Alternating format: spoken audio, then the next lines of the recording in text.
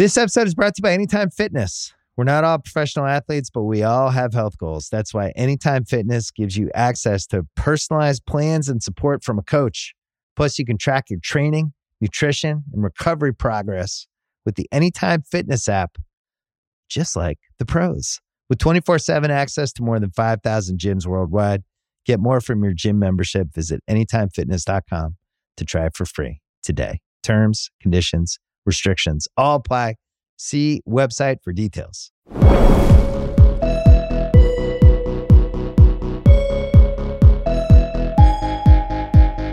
Welcome to The Hottest Take. I'm Bill Simmons along with Chris Ryan and Tyler Parker. I have the floor. When Kobe Bryant retired, the country fell apart. Prove me wrong. He retires in April 2016. What happens after that? Oh, little something called the presidential election. Wow. So Facebook falls apart. Facebook falls apart? Facebook falls apart, and nobody trusts it anymore. Uh-huh. People don't trust really any institutions whatsoever.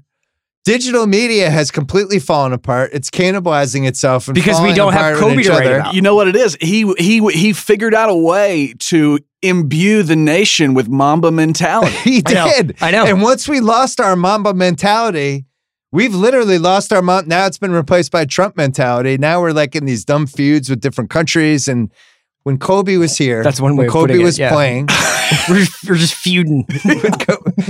Just feuding with Turkey. Kobe, when he was involved, we spent most of our time focusing on Kobe. Yeah, that's true. Right. His ups and downs, his feuds with Shaq, his issues off the court, his comeback, his animation projects, him winning, him getting hurt, his incredible animation projects. Yeah. And he took our eyes off of maybe some of the darker things. Yeah, Kobe presided over a period of unprecedented growth in this country and togetherness. Why doesn't he take credit for this? Why don't the Laker fans who love Kobe, who think he was better than Jerry West, Magic Johnson, everybody? Why doesn't Aaron from Temecula call in and say Mason Ireland? Yeah. I mean, it's truly hearing the name Kobe Bryant now does fill me with a certain amount of warmth, I think. I am definitely nostalgic for the Kobe Bryant era. It brings you back to simpler times. Yeah. When our country wasn't in complete chaos. Another thing that changed as soon as Kobe left. Global warming. Absolutely. It's true. Do you remember all these fires and hurricanes and all the crazy shit that's going on? Kobe was providing a barrier against chaos. The nature checks with him. They say, hey, man, look, this is what we're thinking of doing. Like, is it cool with you if we, set this hurricane loose? And Kobe's like, look, man, no, my daughter's got a game today. I don't have time I personally think it's suspicious that the guy who sort of replaced Kobe as the iconic Laker, LeBron James, had to evacuate his house because of the fires. Oh, you think that's not a coincidence? Guarantee you Kobe would have found a place to stay like that. Yeah. Guarantee. Yeah. Does Kobe have to tweet for a new house? Absolutely not. He's sending 2 texts. Kobe does Taco Monday. Taco Monday. It's a day earlier in the week. It gets ahead of it. Yeah. In all seriousness, though, Kobe's career since he retired, what have you made of it? The wheels started to come off even before he finished playing, right, Tyler? This whole the Mamba Sports Academy or whatever that thing was, where he invited all those NBA dudes out to come listen to him and learn from him. Yeah.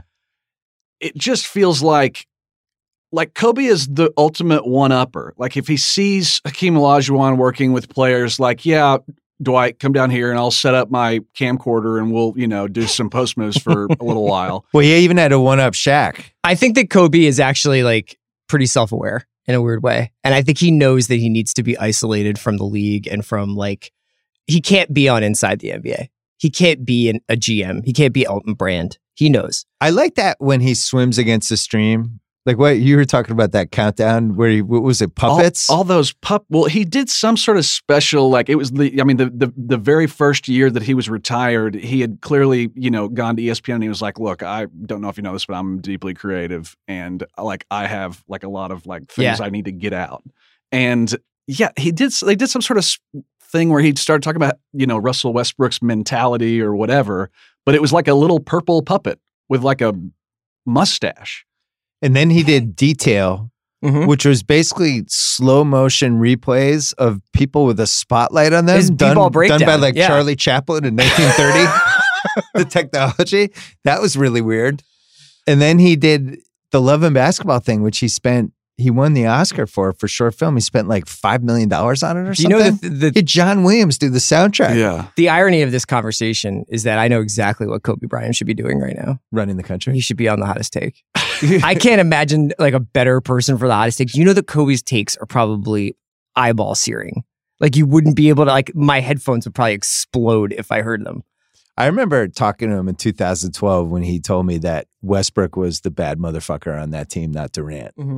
The OKC thing. And it was maybe the original Hottest Take. It was the birth of the Hottest Take. It was when it started, but he wasn't necessarily wrong. Yeah. Like Westbrook is kind of the bigger dog out of those two. Right? He was like, it was the way that you would hear people describe how like the entire Oklahoma City organization kind of like started to stretch out a little bit and finally breathe now that Westbrook's gone. We're just like, you'd hear people talk about how he would enter the building and just everyone would be like on eggshells. Yeah. Because like that's just what he was. Yeah. That's how I like to be around here at the Ringer That's right. offices. That's right. The Kobe thing though, I do want him on a show like NBA Countdown at some point in our lives. Or CNN. Talking about the world. Him and Chris Cuomo? Him and Chris Cuomo.